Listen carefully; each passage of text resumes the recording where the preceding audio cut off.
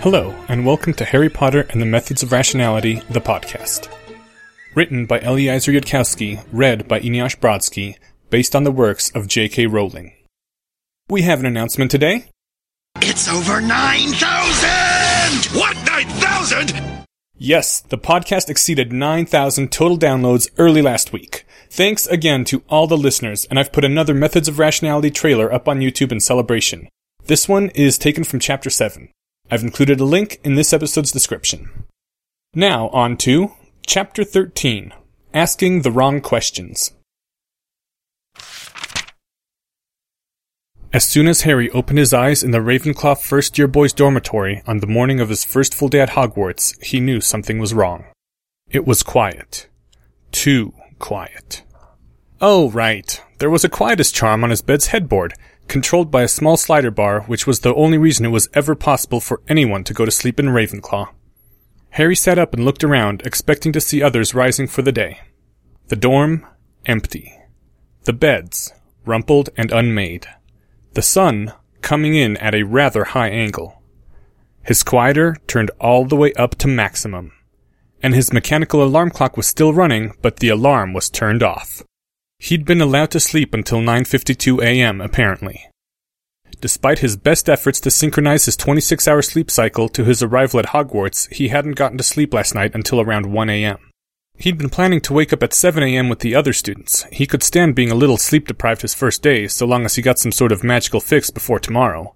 But now he'd missed breakfast, and his very first class at Hogwarts, in herbology, had started 1 hour and 22 minutes ago. The anger was slowly wakening in him. Oh, what a nice little prank. Turn off his alarm, turn up his quieter, and let Mr. Big Shot Harry Potter miss his first class and be blamed for being a heavy sleeper. When Harry found out who'd done this... No, this could only have been done with the cooperation of all 12 other boys in the Ravenclaw dorm. All of them would have seen his sleeping form. All of them had let him sleep through breakfast. The anger drained away, replaced by confusion and a horribly wounded feeling. They'd liked him, he'd thought. Last night, he'd thought they liked him. Why? As Harry stepped out of the bed, he saw a piece of paper attached to his headboard facing outward. The paper said, "My fellow Ravenclaws, it's been an extra long day. Please let me sleep in and don't worry about my missing breakfast. I haven't forgotten about my first class. Yours, Harry Potter." And Harry stood there, frozen, ice water beginning to trickle through his veins. The paper was in his own handwriting, in his own mechanical pencil, and he didn't remember writing it. And Harry squinted at the piece of paper, and unless he was imagining it, the words, "I haven't forgotten," were written in a different style, as if he was trying to tell himself something. Had he known he was going to be obliviated? Had he stayed up late, committed some sort of crime or covert activity, and then... But he didn't know the obliviate spell. Had someone else... What? A thought occurred to Harry. If he had known he was going to be obliviated? Still in his pajamas, Harry ran around his bed to his trunk, pressed his thumb against the lock, pulled out his pouch, stuck his hand in, and said, "Note to myself." And another piece of paper popped into his hand. Harry took it out, staring at it. It too was in his own handwriting. The note said, "Dear me, please play the game. You can only play the game once in a lifetime. This is an irreplaceable opportunity. Recognition code 927, I am a potato. Yours, you." Harry nodded slowly. Recognition code 927, I am a potato, was indeed the message he had worked out in advance, some years earlier while watching TV, that only he would know. If he had to identify a duplicate of himself as being really him or something. Just in case. Be prepared. Harry couldn't trust the message. There might be other spells involved, but it ruled out any simple prank. He had definitely written this, and he definitely didn't remember writing it. Staring at the paper, Harry became aware of ink showing through from the other side. He flipped it over. The reverse side read, "Instructions for the game. You do not know the rules of the game. You do not know the stakes of the game. You do not know the objective of the game.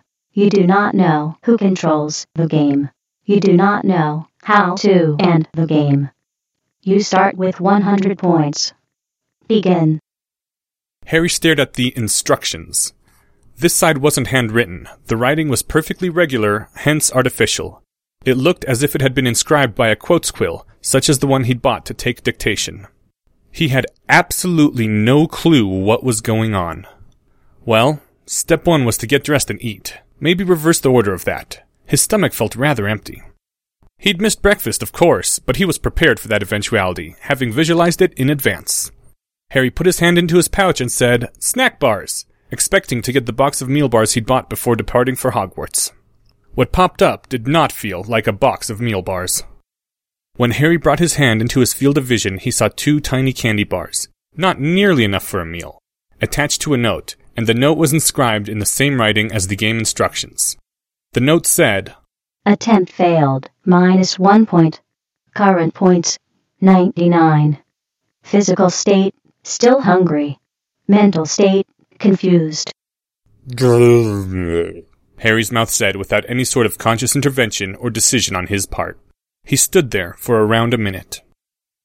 1 minute later, it still didn't make any sense, and he still had absolutely no idea what was going on, and his brain hadn't even begun to grasp at any hypotheses, like his mental hands were encased in rubber balls and couldn't pick anything up.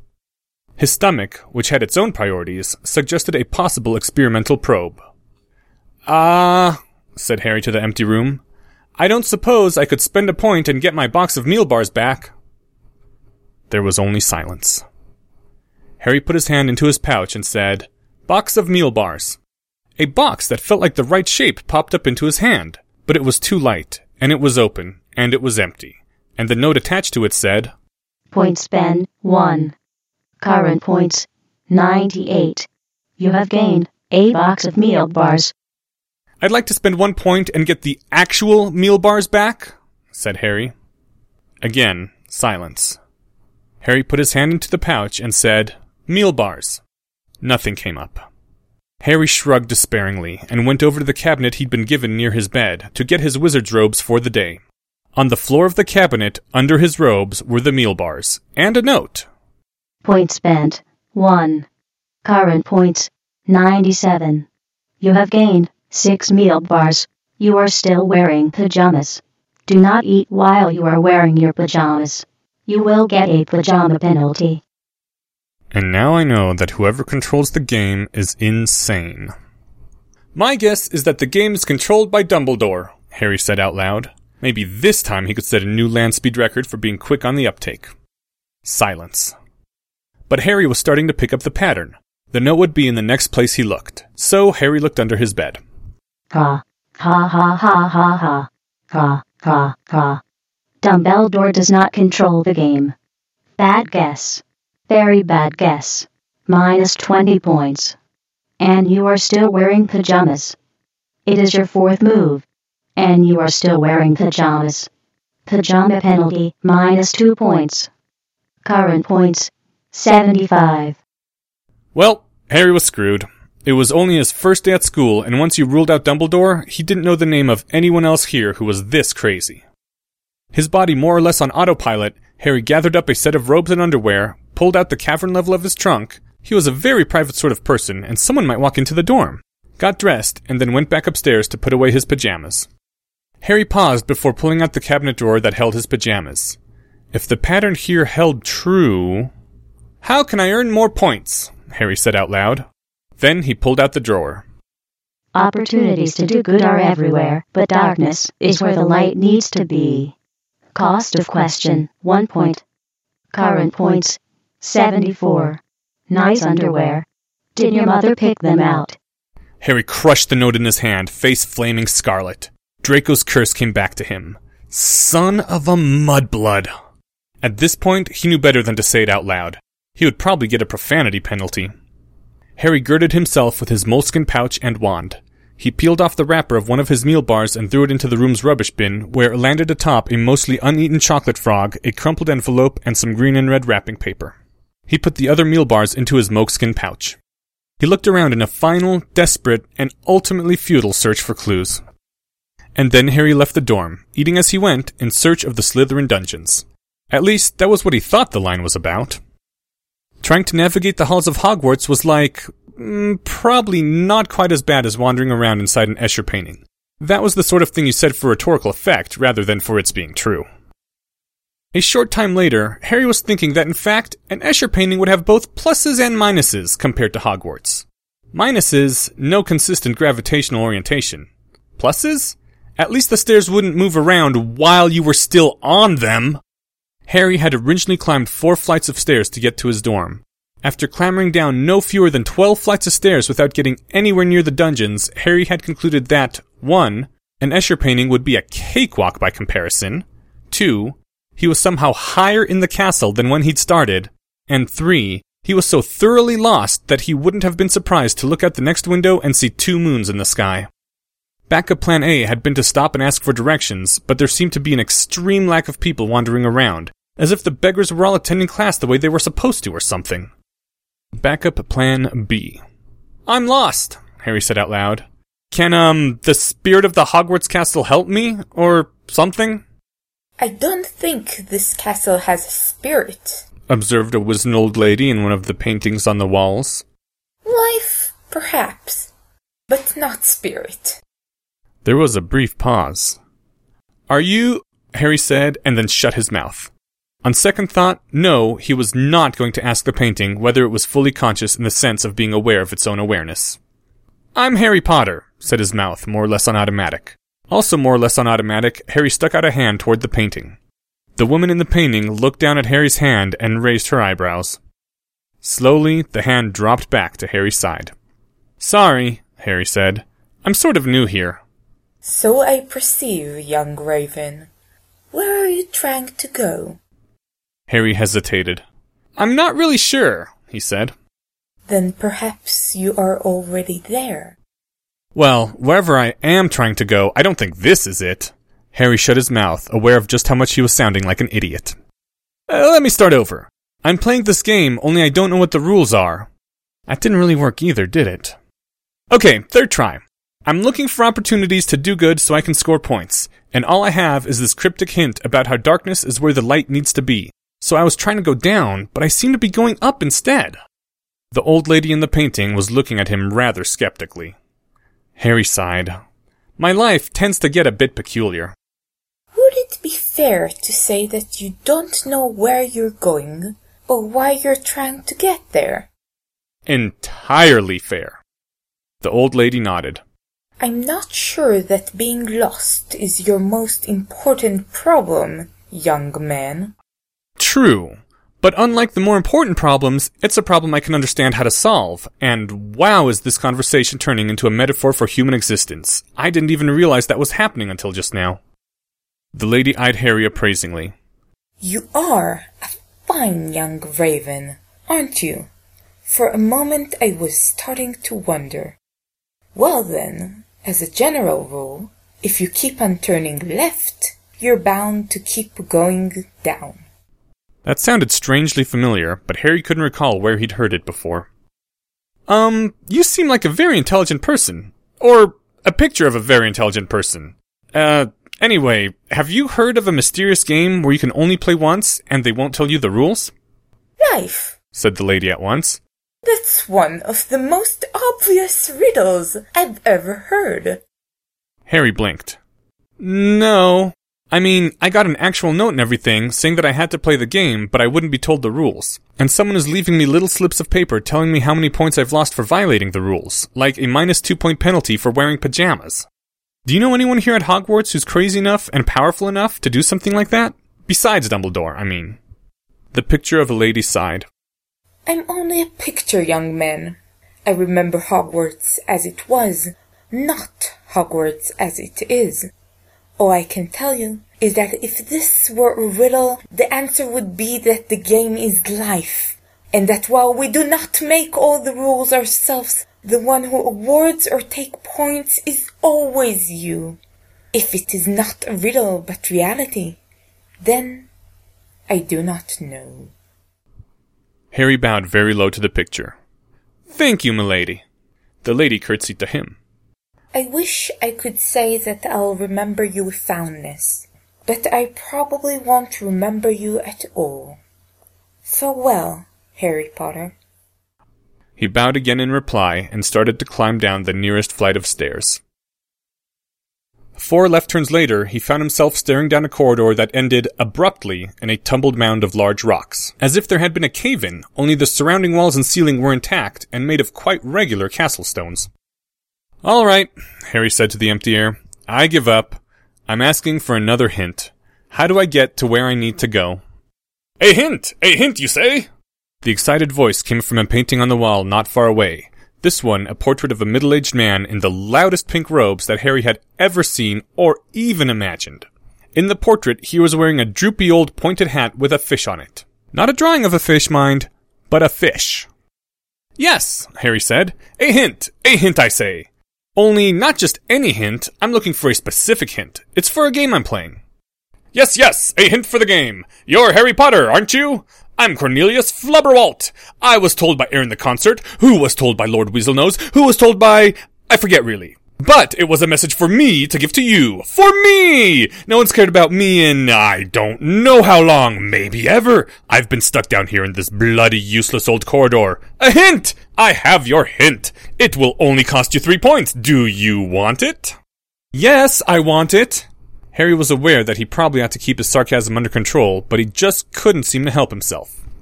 The darkness can be found between the green study rooms and McGonagall's transfiguration class. That's the hint. And now get a move on. You're slower than a sack of snails. Minus 10 points for being slow. Now you have 61 points. That was the rest of the message. Thank you, Harry said. He was really getting behind on the game here. I don't suppose you know where the message originally came from, do you? It was spoken by a hollow voice that bellowed forth from a gap within the air itself, a gap that opened upon a fiery abyss. That's what they told me. Harry was no longer sure at this point whether this was the sort of thing he ought to be skeptical about or the sort of thing he should just take in stride. And how can I find the line between the green study rooms and the transfiguration class?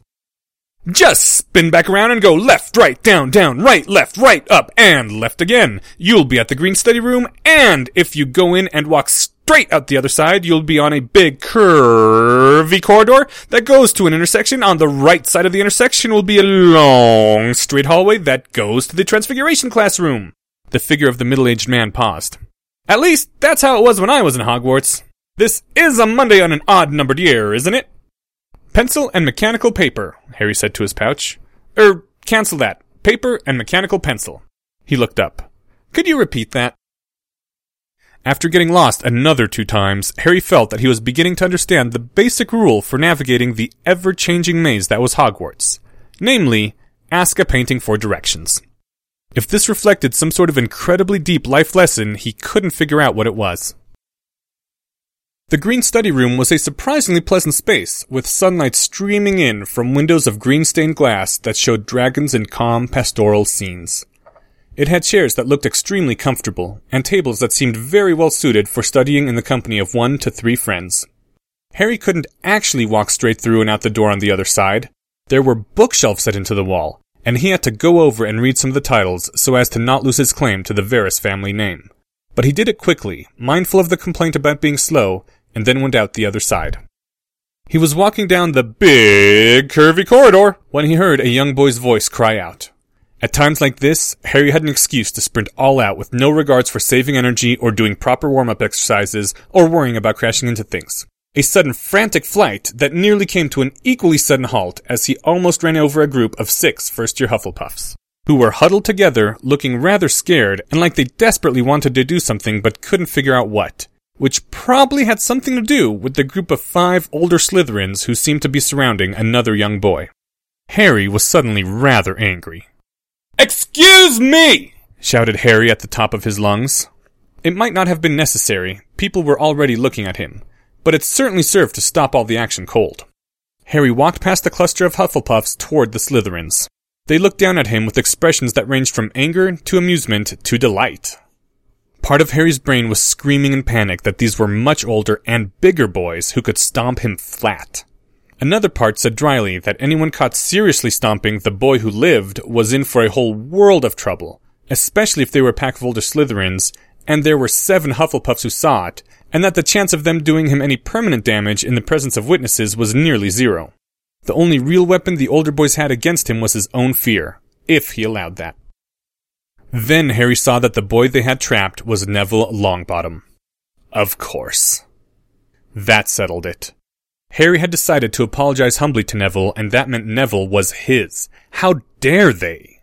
Harry reached out and grabbed Neville by the wrist and yanked him out from between the Slytherins, the boy stumbling in shock as Harry pulled him out and in nearly the same motion pushed his own way through the same gap.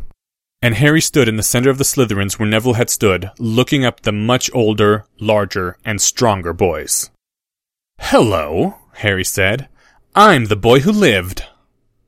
There was a rather awkward pause. No one seemed to know where the conversation was supposed to go from there. Harry's eyes dropped downward and saw some books and papers scattered around the floor.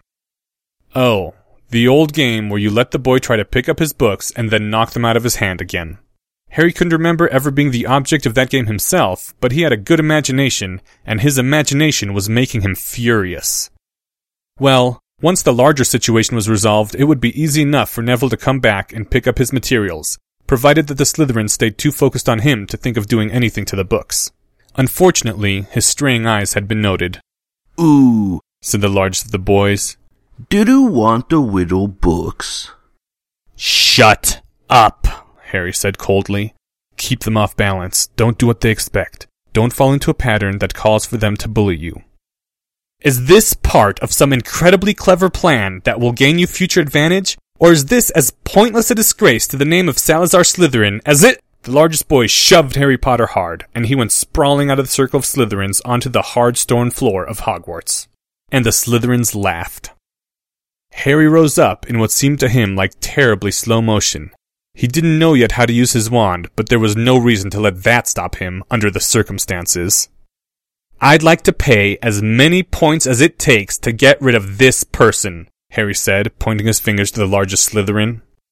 Then Harry lifted his other hand and said, "Abracadabra," and snapped his fingers.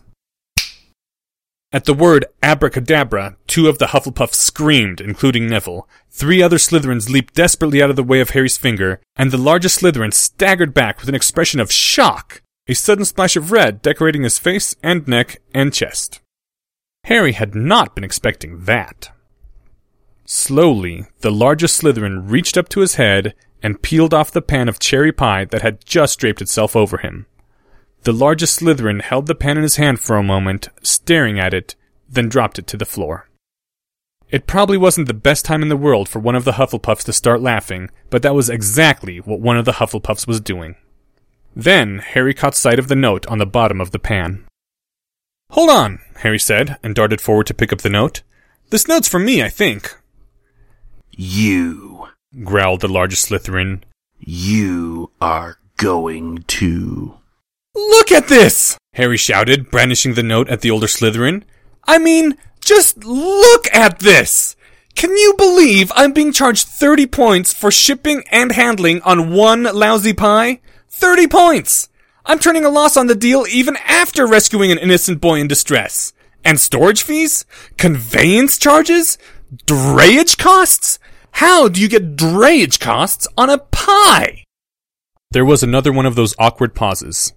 Harry thought deadly thoughts at whichever Hufflepuff couldn't seem to stop giggling. That idiot was going to get him hurt. Harry stepped back and shot the Slytherins his best lethal glare. "Now go away, or I will just keep making your existence more and more surreal until you do. Let me warn you, messing with my life tends to make your life a little hairy. Get it?" In a single terrible motion, the largest Slytherin whipped his wand out to point at Harry, and in the same instant was hit on the other side of his head by another pie. This one bright blueberry. The note on this pie was rather large and clearly readable. "You might want to read the note on that pie," Harry observed. "I think it's for you this time." The Slytherin slowly reached up, took the pie pan, turned it over with a wet glop that dropped more blueberry on the floor, and read a note that said, Warning. No magic may be used on the contestant while the game is in progress. Further interference in the game will be reported to the game authorities. The expression of sheer bafflement on the Slytherin's face was a look of art. Harry thought that he might be starting to like this game controller. "Look," Harry said, "you want to call it a day? I think things are spiraling out of control here. How about you go back to Slytherin and I go back to Ravenclaw and we all just cool down a bit, okay? I've got a better idea. How about if you accidentally break all of your fingers? How, in Merlin's name, do you stage a believable accident after making the threat in front of a dozen witnesses? You idiot! The largest Slytherin slowly, deliberately, reached out towards Harry's hands, and Harry froze in place. The part of his brain that was noticing the other boy's age and strength finally managing to make itself heard, screaming, "What the heck am I doing? What the heck am I doing?" Wait! Said one of the other Slytherins, his voice suddenly panicky. Stop, you shouldn't actually do that! The largest Slytherin ignored him, taking Harry's right hand firmly in his left hand and taking Harry's index finger in his right hand. Harry stared the Slytherin straight in the eyes. Part of Harry was screaming, this wasn't supposed to happen. This wasn't allowed to happen. Grown-ups would never let something like this actually happen. Slowly, the Slytherin started to bend his index finger backward.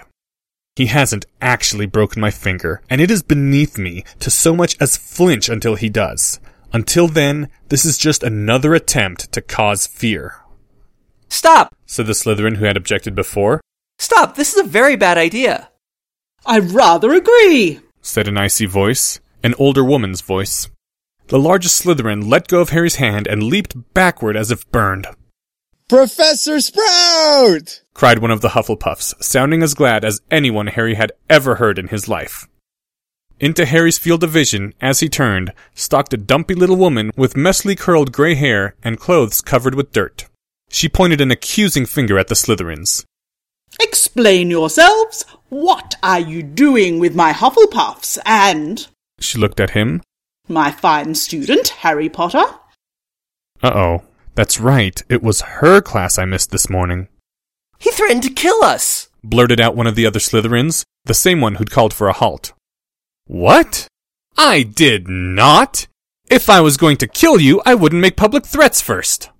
A third Slytherin laughed helplessly and then stopped abruptly as the other boy shot him deadly glares. Professor Sprout had adopted a rather skeptical expression. What death threat would this be, exactly? The killing curse! He pretended to use the killing curse on us! Professor Sprout turned to look at Harry. Yes, quite a terrible threat from an 11-year-old boy. Though, still, not something you should ever dream of pretending, Harry Potter.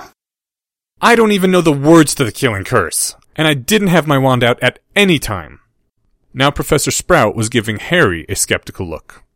I suppose this boy hit himself with 2 pies, then? He didn't use his wand, blurted one of the young Hufflepuffs.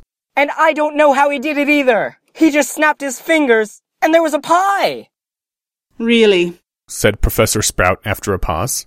She drew her own wand. I won't require it, since you do seem to be the victim here. But would you mind if I checked your wand to verify that? Harry took out his wand. What do I... Prior incantato. She frowned. That's odd. Your wand doesn't seem to have been used at all. Harry shrugged. It hasn't, actually. I only got my wand in schoolbooks a few days ago. Sprout nodded.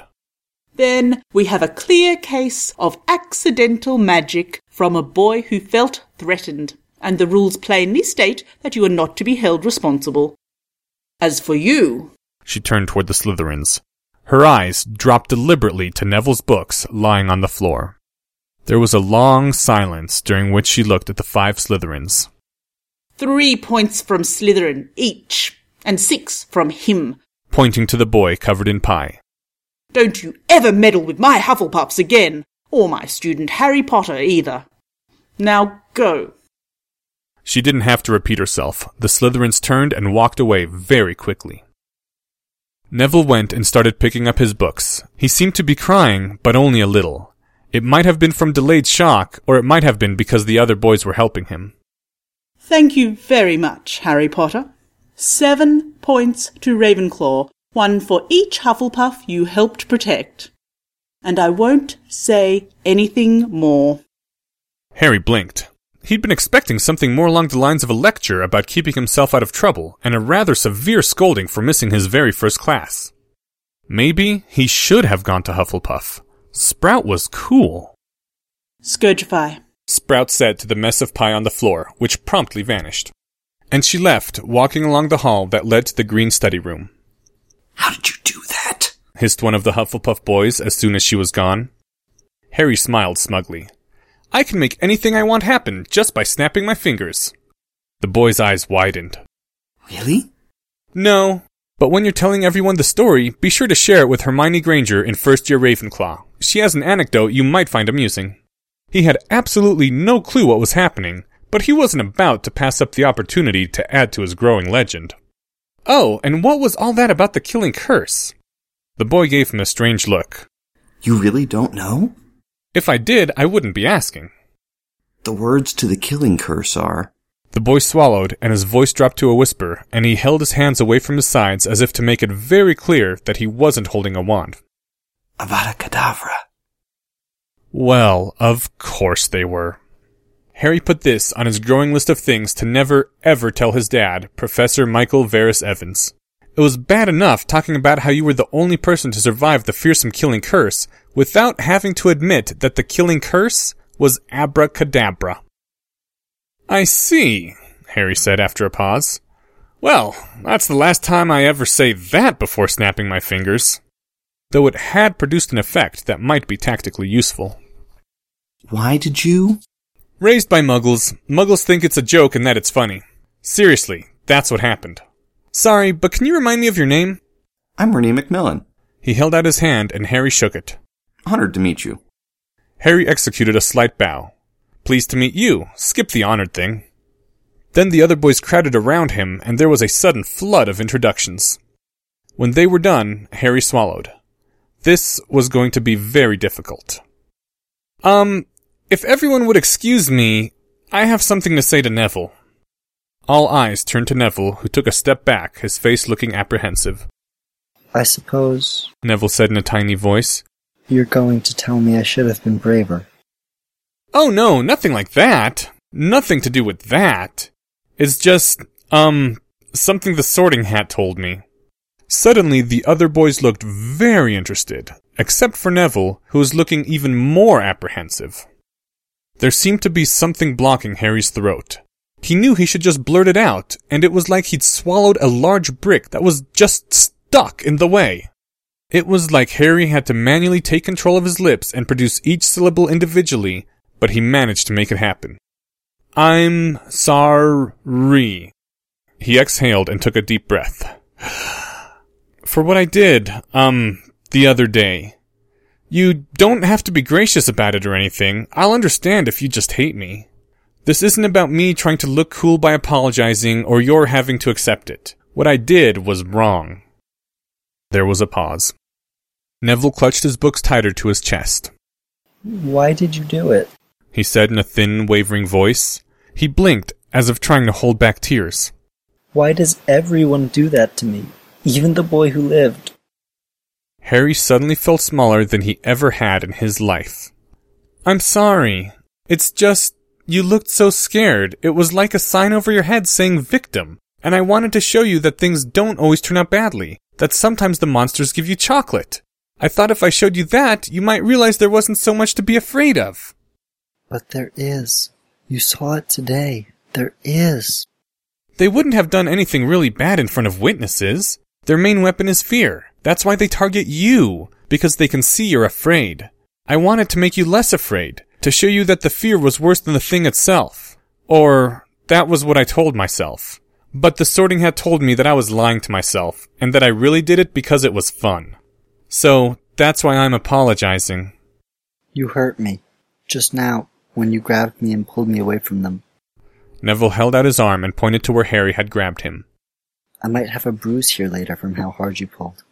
You hurt me worse than anything the Slytherins did by bumping into me, actually. Neville! He was trying to save you. I'm sorry. When I saw that, I just got really angry. Neville looked at him steadily. So you yanked me out really hard, and put yourself in where I was, and went, hello, I'm the boy who lived. Harry nodded. I think you're going to be really cool someday, but right now, you're not. Harry swallowed the sudden knot in his throat and walked away.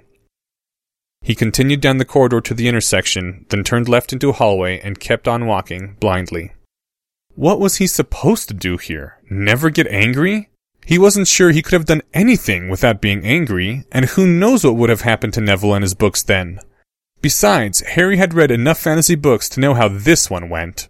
He would try to suppress the anger, and he would fail, and it would keep coming out again. And after this whole long journey of self-discovery, he would learn at the end that his anger was a part of himself, and that only by accepting it could he learn to use it wisely. Star Wars was the only universe in which the answer actually was that you were supposed to cut yourself off completely from negative emotion. And something about Yoda had always made Harry hate the green little moron. So the obvious time-saving plan was to skip the journey of self-discovery and go straight to the part where he realized that only by accepting his anger as a part of himself could he stay in control of it. The problem was that he didn't feel out of control when he was angry. The cold rage made him feel like he was in control. It was only when he looked back that events as a whole seemed to have blown up out of control, somehow. He wondered how much the game controller cared about that sort of thing, and whether he'd won or lost points for it. Harry himself felt like he'd lost quite a few points, and he was sure that the old lady in the picture would have told him that his was the only opinion that mattered. And Harry was also wondering whether the game controller had sent Professor Sprout. It was the logical thought. The note had threatened to notify the game authorities, and then there Professor Sprout was. Maybe Professor Sprout was the game controller. The head of House Hufflepuff would be the last person anyone would suspect, which ought to put her near the top of Harry's list. He'd read 1 or 2 mystery novels, too. So, how am I doing in the game? Harry said out loud. A sheet of paper flew over his head as if someone had thrown it from behind him. Harry turned around, but there was no one there. And when Harry turned forward again, the note was settling to the floor. The note said, Points for style, 10. Points for good thinking, -3 million. Ravenclaw House points bonus, 70. Current points, -2,999,871. Turns remaining, 2. -3 million points? Harry said indignantly to the empty hallway. That seems excessive. I want to file an appeal with the game authorities. And how am I supposed to make up 3 million points in the next 2 turns? Another note flew over his head. Appeal failed. Asking the wrong questions, -1 trillion points. Current points, -1,2,999,871. Turns remaining, 1. Harry gave up. With 1 turn remaining, all he could do was take his best shot, even if it wasn't very good. My guess is that the game represents life. A final sheet of paper flew over his head, reading, Attempt failed. Failed. Current points, -infinity. You have lost the game. Final instruction. Go to Professor McGonagall's office. The last line was in his own handwriting. Harry stared at the last line for a while, then shrugged. Fine. Professor McGonagall's office it would be. If she was the game controller? Okay, honestly, Harry had absolutely no idea how he would feel if Professor McGonagall was the game controller. His mind was just drawing a complete blank. It was, literally, unimaginable. A couple of portraits later, it wasn't a long trip. Professor McGonagall's office wasn't far from her Transfiguration classroom, at least not on Mondays on odd-numbered years. Harry stood outside the door to her office. He knocked. Come in, said Professor McGonagall's muffled voice. He entered. End Chapter 13. Thank you to the following people. Ernie McMillan, Eric Starling. Neville, by Adam Hartel. Peregrine Derrick, voiced by Zach Gerlach. Panicked Slytherin Bully, Brian Zeman. Professor Sprout, by Paula Rizzuto. Hufflepuff Boy, by Max S. This chapter's original text, production notes, and attribution links, along with archives and much more, can be found at hpmorpodcast.com. If you would like to learn more about the art of rationality, please visit lesswrong.com, an online community of aspiring rationalists founded by Eliezer Yudkowsky. Some sound effects used are courtesy of the Free Sound Project.